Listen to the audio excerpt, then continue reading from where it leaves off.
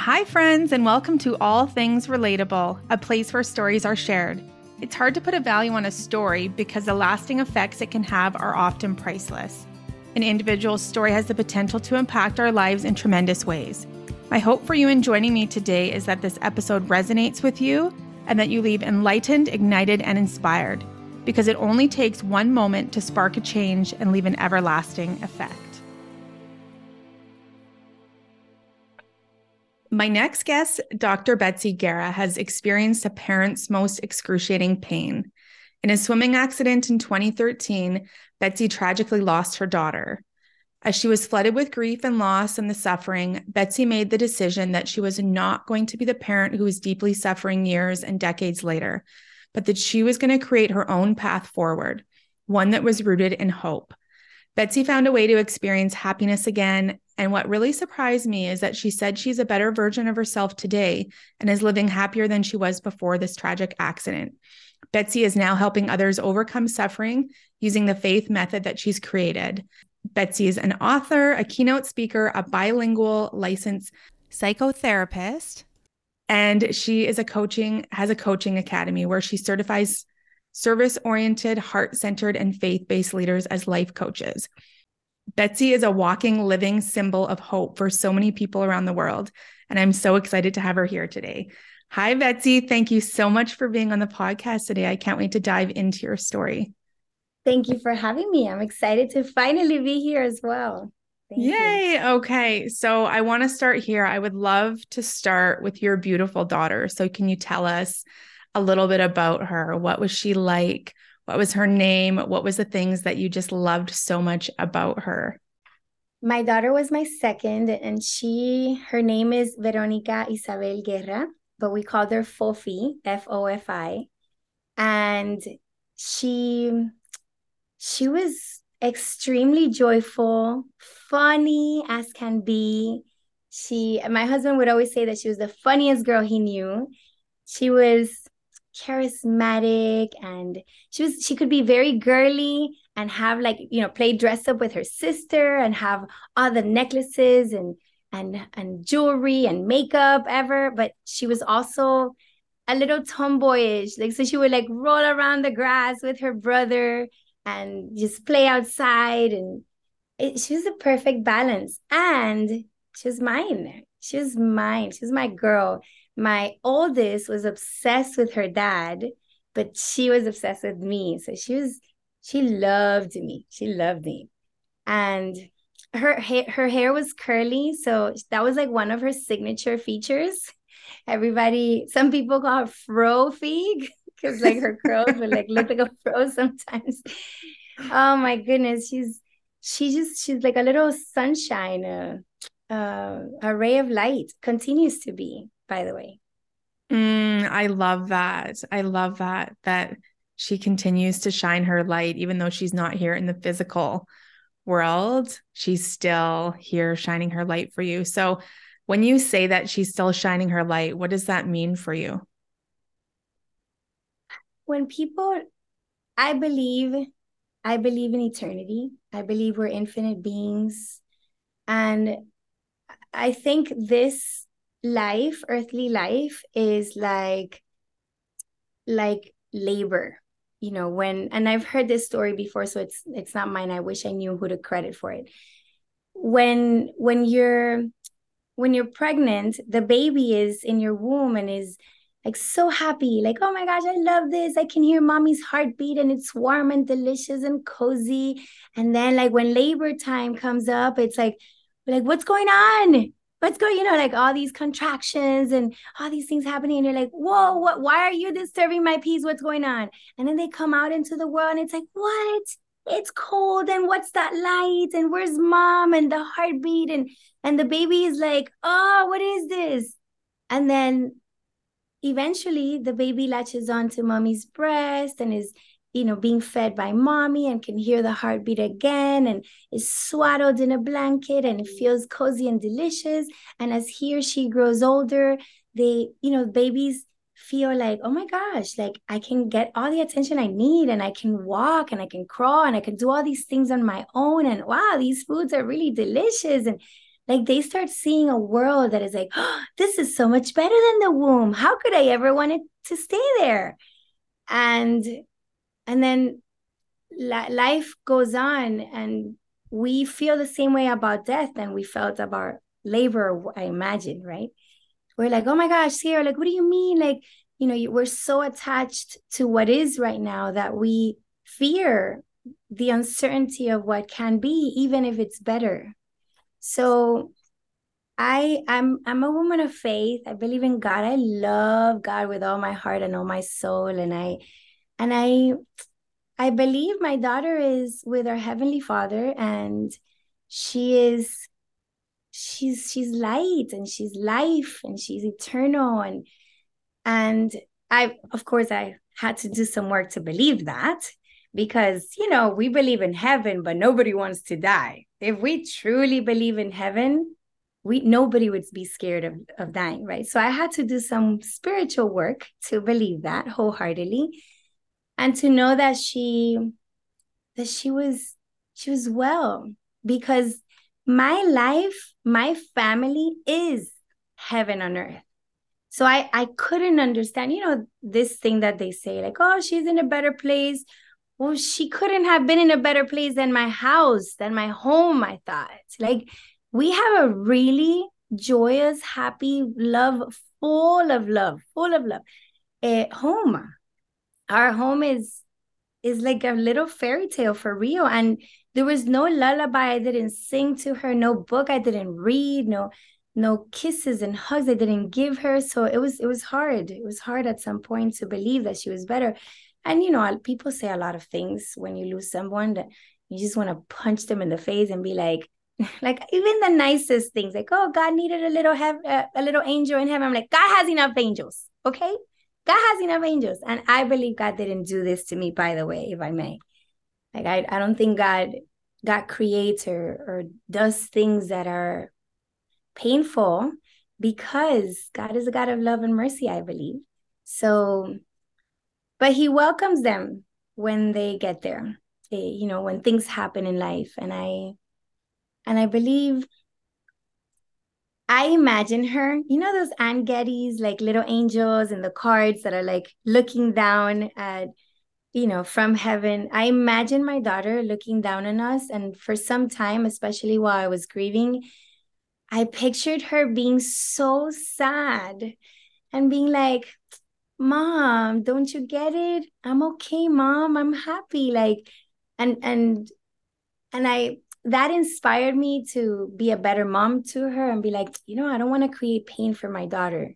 I also heard another story. I'm ranting now, but I also heard another story of a woman who was allowed to go to heaven to see her daughter. And she was standing there, and she was seeing a lot of angels with a candle that was lit.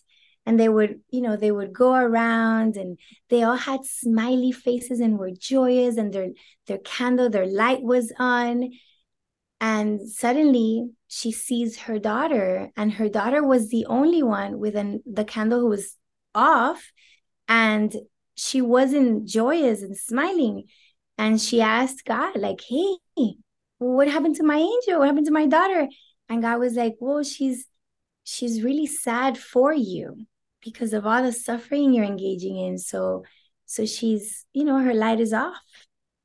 And I was like, oh my gosh, no. So life is an interpretation in the end. So all these little stories I tell myself that anybody can question, and you're right in questioning, because they are stories. They're stories. They're not necessarily true, but there's stories that allow me to live the fulfilling life that I know she would want me to live.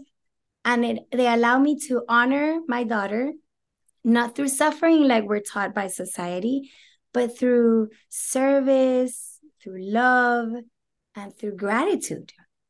And I'm determined. That's a decision I made. I made that decision that I was going to honor my daughter in that way, and not through suffering. That doesn't mean I didn't experience a heck of a lot of pain, because the only way around pain is through. So I define healing as feeling, And I've been in clinical psychology for over 20 years, and I've witnessed that. I've witnessed how the way to healing is feeling. So I have experienced a lot of excruciating pain. Like, this hope that you may feel now did not come from the beginning. I'm lying. Hope was always present. I always knew that I was going to be okay, because I knew that pain is only the path. It's never the destination. So I always knew that there was hope, but I didn't experience it. I mean, it didn't prevent me from experiencing the pain. Right. Okay. So you say that your life was like this fairy tale. There was lots of joy. Home was home sweet home. So then what was it like that day? And then the days following where you have to walk through the pain before you got to this point? So we were at the pool having we have a lot of family members, and we have a lot of friends that are like family. And we were building a new terrace in the backyard. We had a pool. It was the end of the summer. So we wanted to celebrate and enjoy the backyard before we started construction. So we invited family and friends over. And I was in the pool. Actually, I was in the kitchen, and my Fofi, my daughter, came to me and she's like, Mami, yo quiero estar donde tú estás, which meant, Mami, I want to be where you're at. She only spoke Spanish. And I'm like, okay. So I am grateful to God every day that I immediately said yes. And I went to go to the pool with her. So we're in the pool. My husband's there with us. We're playing what we call the cheerleading game, which means that my husband would put our daughters on his shoulders. No, I'm sorry. He would put me on his shoulders. Then I would have our daughters in my shoulders, and it was like a whole like tower. And so we were playing that. Then, people started to, continue to come over. She went to play with her friends at the edge of the pool, and I was in the pool. My husband was barbecuing at that point when a friend I'm speaking to asks me, like, where's Fofi?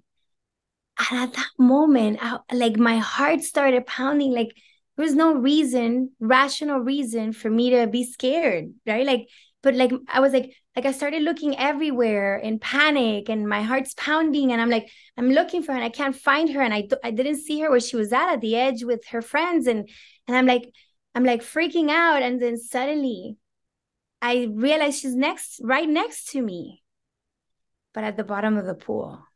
So I went into the water, and I clutched her against my chest, and I brought her up, and I remember like the gravity and the pressure of the water like going against us, and it was harder than I would think, like, to get her out. And I finally put her on the edge of the pool, and I'm giving her what I think is CPR. At this point, I don't even know if I'm doing it right. I had a friend who was a medical doctor from, the emergency room, and she was there at our house, and she came and gave her CPR. We called 911. Like, and as soon as she was being attended to by my friend who was a doctor, and we had called 911, I just went to a corner and I just prayed and prayed and prayed. And I'm like, God, please save her. God, please save her. I know you'll save her. God, you'll save her. Please save her. She had pulse. She was going to be okay. An ER doctor at my house. Like, she was going to be okay. So I just prayed. I just prayed because I'm like, I want to show God I have a whole lot of faith, and I want to open up to his miracle. And I just believed wholeheartedly that she was going to be okay. She was going to be okay.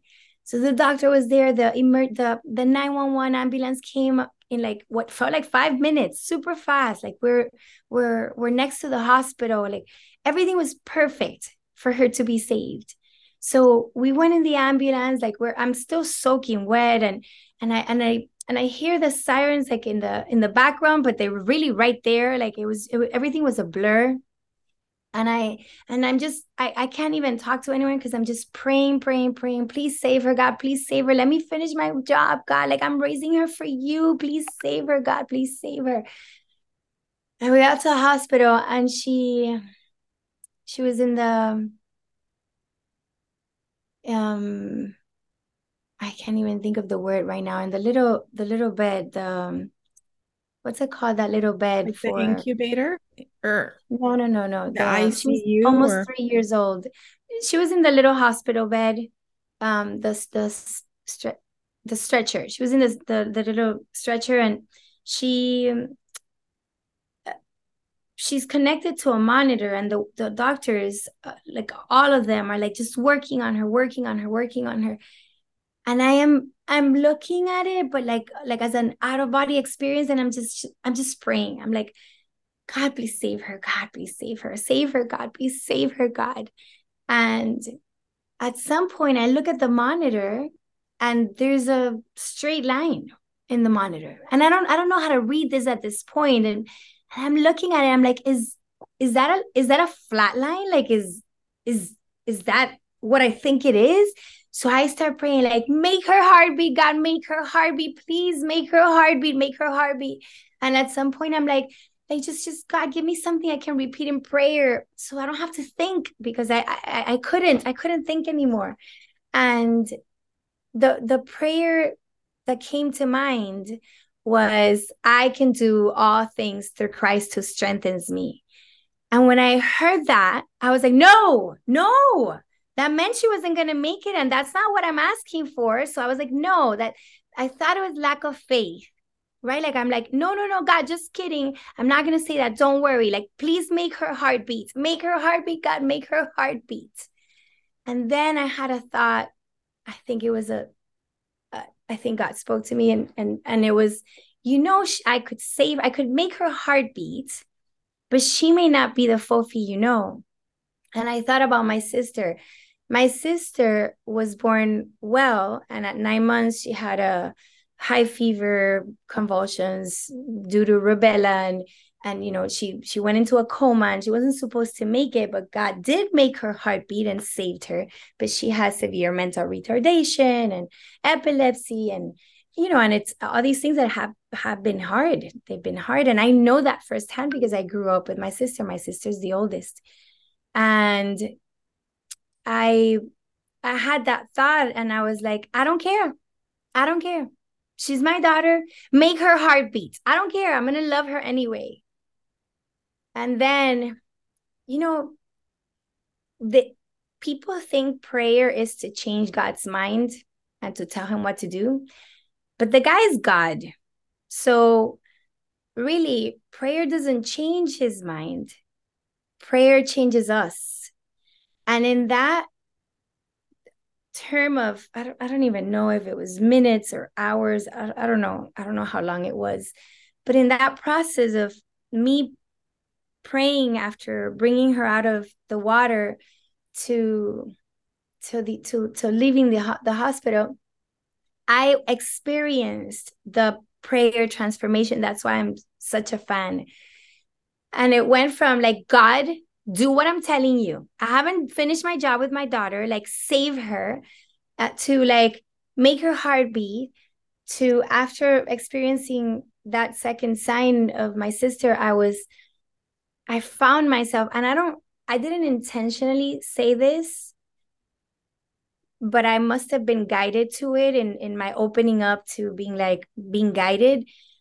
I said, like, make her heart beat, please, God, do this, do that, but let it be your will. Like it came out of my mind.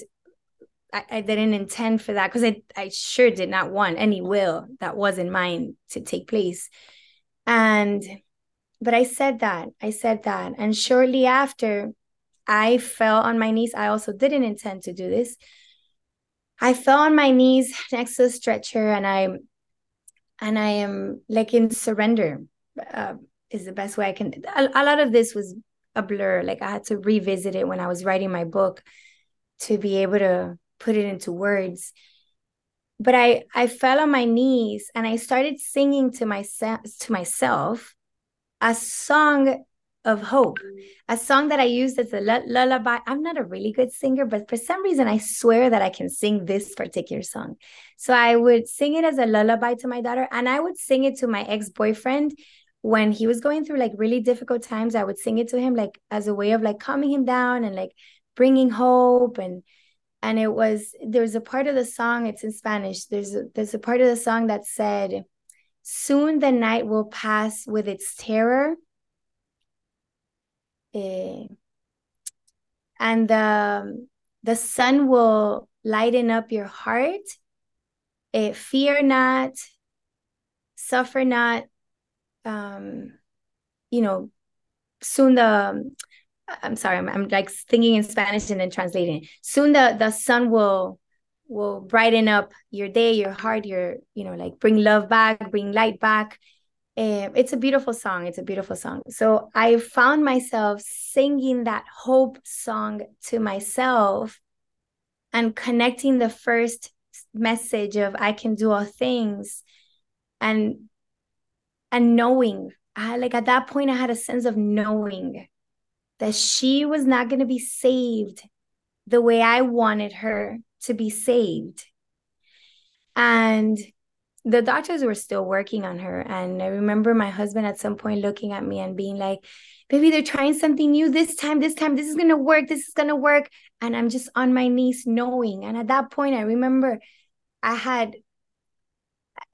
for a second, because obviously it wasn't sustainable, but for a second, I had accepted this was happening.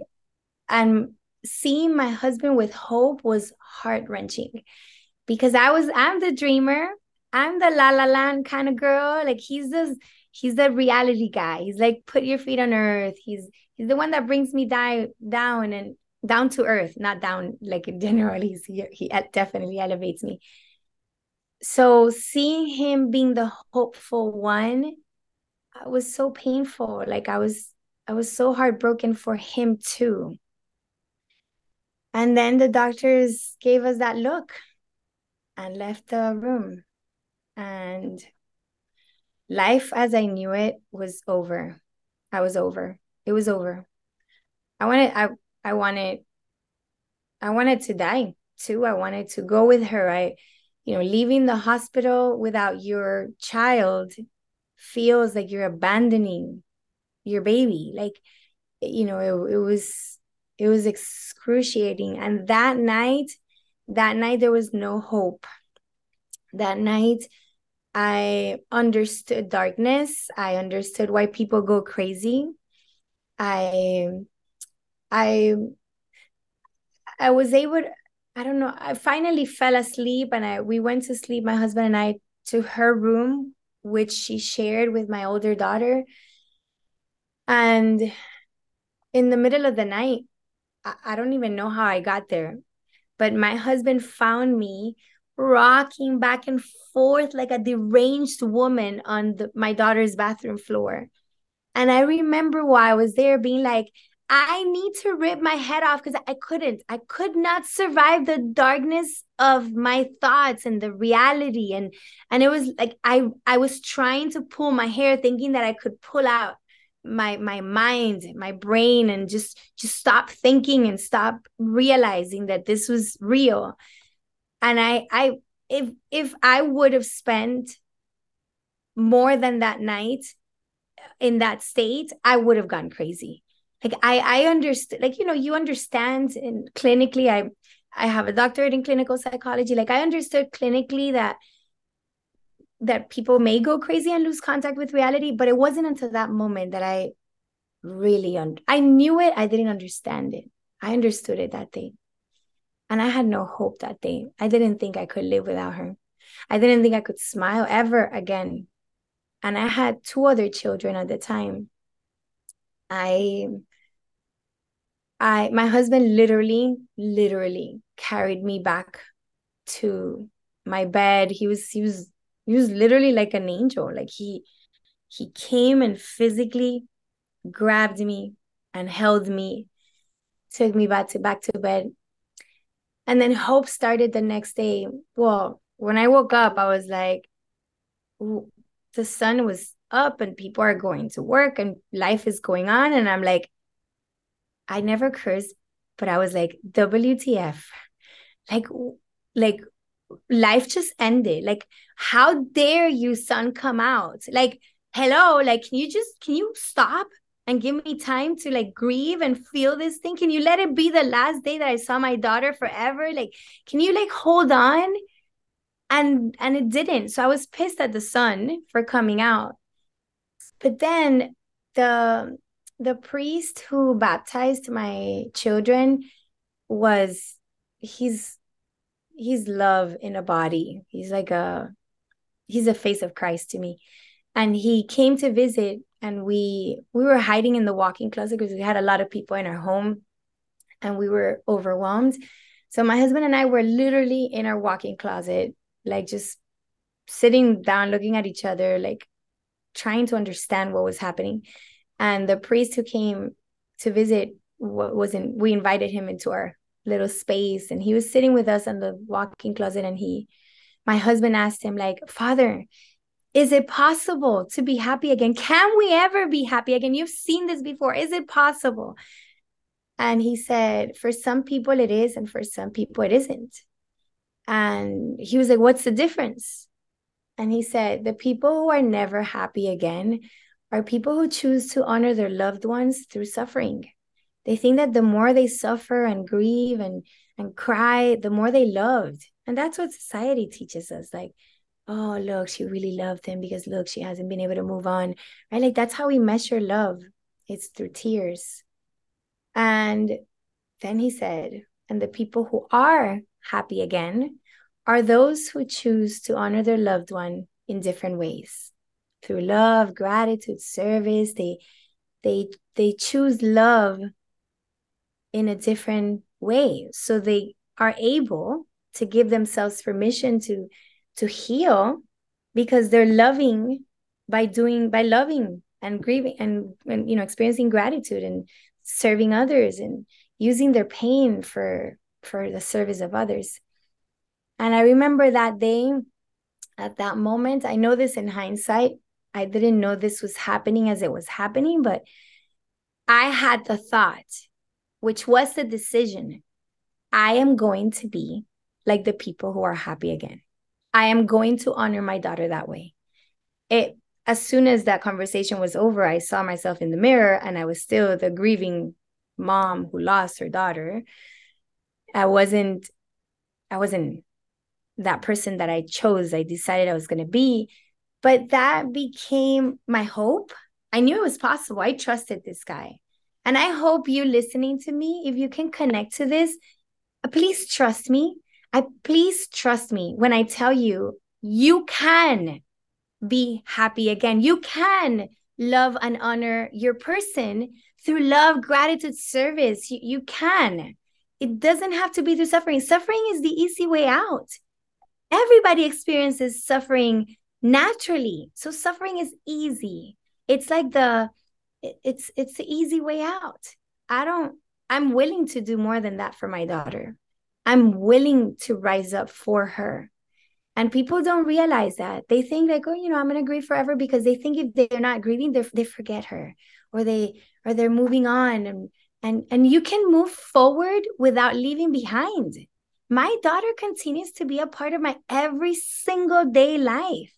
I love her. I speak to her every day. We have an angel Fofi prayer that my kids pray every single night. They won't go to sleep unless we pray that all together.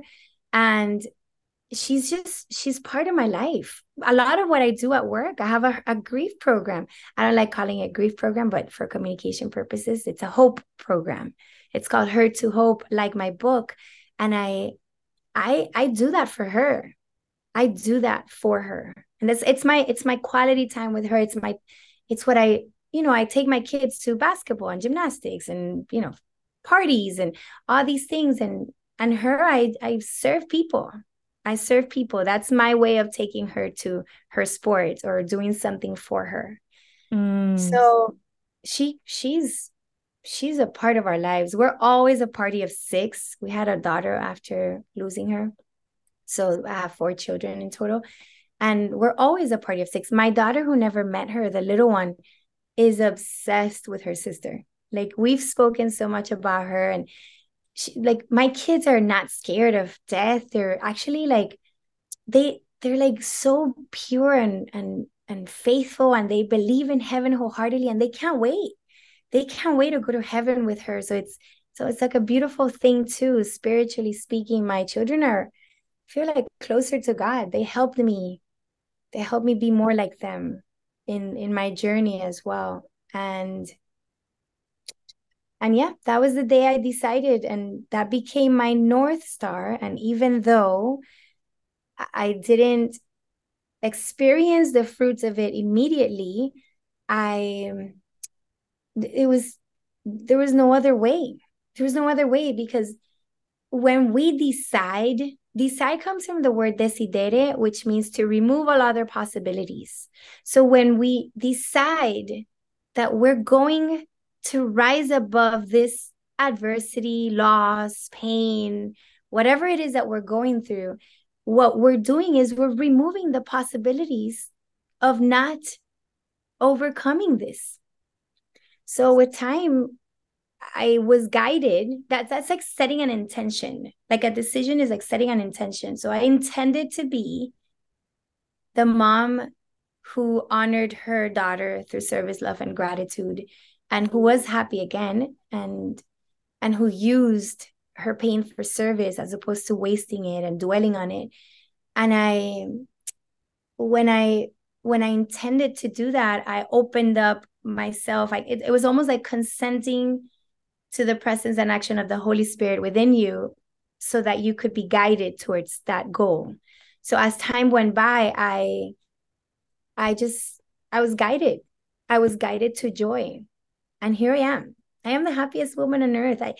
I sometimes think, like, my gosh, I think I'm God's favorite. This isn't fair. Like, I think I'm getting all the blessings.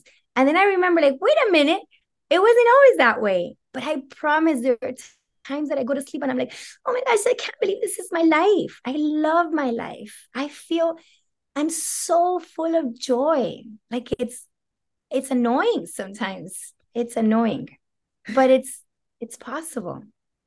And that's the hope that, people listening into, like, this tragedy that you went through, going through the pain, that you had made that decision for yourself. And what a blessing that you got that message that day, that there's another way, that there's another way that you can honor her, and it doesn't have to be suffering. So when was the first time you laughed or smiled again? And what did people that were surrounding you think of this decision as they watched you, and maybe what they expected you, how they expected you to behave, maybe wasn't exactly how you were as you were grieving? What was that kind of like for you? It was a journey. I had moments of joy, which I really call hope, because when you're in that kind of hurt, that's why my book is Hurt to Hope as opposed to Hurt to Happy, because when you're hurting that badly, you can't even imagine happy. So I was like, let's do hope, and then from there elevate to happy. And but I had moments of smiling, early on. I had moments, and those moments increased in frequency as time went by. I would say the first year was hard, even though there were moments. There were moments of joy and smiles. The first year was hard. It was the first of everything, and yeah, that was hard. But the hope and the moments fueled me to carry and continue on. Most people who knew my heart and my faith admired the way I was going over it and going, like, experiencing my grief. And they would say, like, oh, you're so strong. And I wanted to shove the strength, where, because in my mind, what they were saying is like, you're strong because you lost your daughter. But now I realize I understand what they were seeing. They were seeing that I had the option to just dwell on my misery, and I chose not to. But at the time, I thought that was the only option I had. And so most people would tell me, I'm like, what I got later on and I learned later on was people were watching and they were thinking, well, if she could do that, I can do this too. And I know this because I had access to a lot of them through my career. I'm a psychotherapist, so I have a private practice, so I was seeing a lot of these people who were going through this pain, and they were like, I would see you, and I would always think like, well, if she can do that, I can overcome my anxiety. If she could do that, I can overcome this problem that I'm in. If she could do that, then I can do this too, right? Like, so they were looking at me for reference and for hope. Thank God. Like, thank God he shined his hope through me, because if not, I would have disappointed a lot of people. I realize now. But others judged me.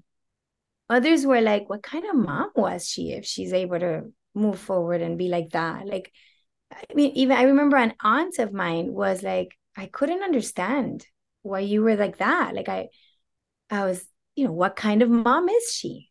Was the judgment. And it's okay. It's okay either way. Like, people, but you don't see the world the way the world is. You see the world the way you are, right? Like, because you have to filter information. So it was, I was, pain is so self-centered that it was hard for me to even see what other people are thinking or feeling. I know this in hindsight, but at the moment, it didn't matter. At the moment, what they thought or felt, I was oblivious to it, if you will. I was too busy feeling. So, but I felt blessed because I was surrounded by people who were willing to be with Debbie Downer, and be my friends anyway. And since I knew the importance of feeling, whenever someone said, you have to be strong or don't cry or whatever, I would correct them very assertively. I would say, like, you let me feel this. This, I'm healing. And I know we're running out of time, so I'm just going to say this super briefly because I have like a 5-step recipe to help you rise above any adversity. It's more in detail in my book. So, and I have actually, before I forget, I have a free video series that explains it more deeply. And it's on hurt2hope.com/faith, FAITH. It hurt2hope.com/faith. So if, I'm going to say it super quick just so that I can give you some of this value, but your people can also go and get that for free. But I use the faith method, which I came up with. And I came up with it after experiencing it myself and witnessing in so many of my clients. So this works. This is like super powerful. And faith is an acronym. It's the F in faith stands for fertilizing pain. When you view pain as a fertilizer, what are fertilizers made of? Crap. Yep. Fertilizer made of poop. Yeah. And they feel like crap. They stink like it. Like the pain feels like it too. Pain feels like crap. Pain is poop. But like a fertilizer, it nourishes you. It helps you grow. It gives you fruit. It builds resilience, wisdom. It helps you be the embodiment and a testament of hope to others. So viewing pain as a fertilizer gives you hope while you're enduring it. And it also reminds you that pain is never the destination. It is only the path. There's like, for us Christians, we don't stay in Good Friday. There's Easter, right? Like, you go through Good Friday, but there's Easter, there's resurrection, there's rising up, there's overcoming, there's shining. So if you're in pain, you're not there yet. This is just nurturing, fertilizing you so that you may become the person you were created to be and live in the purpose God created you to be in. And so viewing pain as a fertilizer is for you to know that this is temporary and for you to have the hope that something good is happening, healing is happening, and rising and strengthening and resilience and all the good things are coming from it. A is acceptance. Acceptance is the process through which we remove the resistance that is often causing more pain than the original pain itself. What that means is me thinking like, I can't believe she died. That can't be she was here. I would look at videos and pictures every day. Like, I'm not crazy. She was real. I could touch her. Look, she's smiling in this picture and she's talking in this video. And I just couldn't accept that she left. And I'm like, she was too young. She was supposed to bury me, not the other way around. Like, what were you thinking? Like, all those things that we tell ourselves as to what's supposed to be as opposed to what is and what was is resistance. It's us fighting reality. And the last time I checked, we cannot win against reality. So acceptance is the process through which we accept or welcome what is as is by removing the resistance that we create with our beliefs that it wasn't supposed to be that way. And acceptance removes a lot of the pain and suffering that comes with this, because we're no longer fighting reality, which, every time you get a response like, that you lose against it, that creates more pain. So I would rather just feel the pain of having lost my daughter and missing her than have that pain compounded with how it happened and how could it happen and all these questions that had no answer yet. Maybe one day I'll get them. And and just focus on healing this. So acceptance is a really powerful thing that you can proactively pursue. It's not a stage that you finally arrive at after going through the other stages of grief. That's not how it works. You can proactively choose to accept, and just by saying like, I fully accept this moment exactly the way it is. You're in a line and they're taking forever and you're about to lose your flight because this person is taking forever to pay. I fully accept this moment exactly the way it is. You're in traffic and instead of fighting and having road rage, I fully accept this moment exactly the way that it is. Like you have the ability to proactively pursue acceptance and remove resistance. So you can use all your energy to heal and to feel. That's the I in faith stands for interpretation. Life is an interpretation. Life is neutral. Nothing is either good or bad except how you interpret it. So if even Shakespeare said this, nothing is either good or bad, but thinking makes it so. So when we think, I'll give you an example. I'll give you two examples, a simple one and then mine. If you're in traffic, you're stuck in traffic and you're like, oh my gosh, this is ridiculous. I'm going to get there late and Miami sucks. This traffic sucks. And you start freaking out about it. You're not going to get the cars to move because you're having road rage. You're just going to make your life miserable.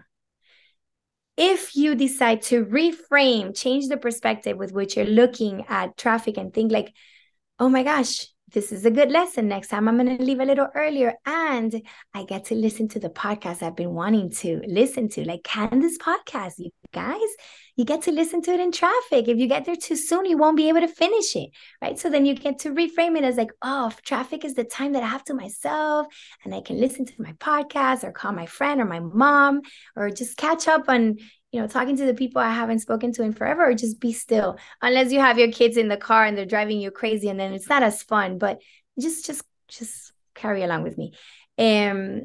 So some people may think, oh, Betsy, I can reframe traffic. That's easy. But how do you reframe losing your daughter? And when I first lost Fofi, my interpretation was, this can't be. She was supposed to bury me. How could this happen? I hadn't finished my job. Like, she was too young. Like, I can't live without her. I want to die. Like, those were my interpretations of her loss. And I carried myself around like moping, like the grieving mom who lost a daughter and can never be happy again. But when I shifted that perspective, when I reframed it into, I am the chosen mother of an angel. I am VIP in heaven. I get whatever I want because she goes to God and she's like, mommy needs a little hookup. And he's like, you're so cute. Of course, I'm going to give you whatever you ask for. So I imagine all these things and I'm like, Oh my gosh, I'm so lucky. I'm so lucky. Like people nowadays, when they first learn about my story, they're like, oh, poor thing. I'm like, poor you. Poor you. Because you didn't have the opportunity to rise up and become the better version of yourself that I've been able to become because of it, and be VIP in heaven and have hookups there. Like, I'm like, come on, you wish you were in my shoes. So reframing changes the emotion, it changes the perspective, it changes your life. You choose. You can choose to change your life without anything changing. I couldn't bring her back, which is what I desired, but I could bring hope back. I could reframe, I could change the perspective. So that's I in faith. The T stands for team, and this is about choosing the right people to surround yourself by. You know, when the adversity or the loss is divorce, for example, choose the attorney that's in alignment with your values. Choose the attorney that's gonna want to like support your family if that's what's important to you, as opposed to screwing up your spouse. You know, choose people who are gonna support your values and the outcome that you desire, not get you what you think you want at the moment. And just choose people in alignment, choose people who elevate you, surround yourself by those who have been in pain and have been able to overcome and are steps ahead of you.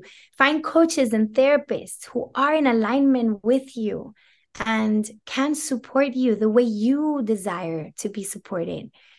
Team is really important. They say the people we surround ourselves by, we become more like, and that's true. People rub off on you. So if you're in a support group of other grieving parents or like that's what happened to me. I went to a support group of grieving parents to speak. I went to speak at one of the meetings, and everybody went around defining themselves by their loss, saying like, no, my daughter died 10 years ago, and and this is how my son died, and this one committed suicide, and the other one choked on a piece of meat in a restaurant, and they said all these things that happened 6, 7, 8, 10 years ago.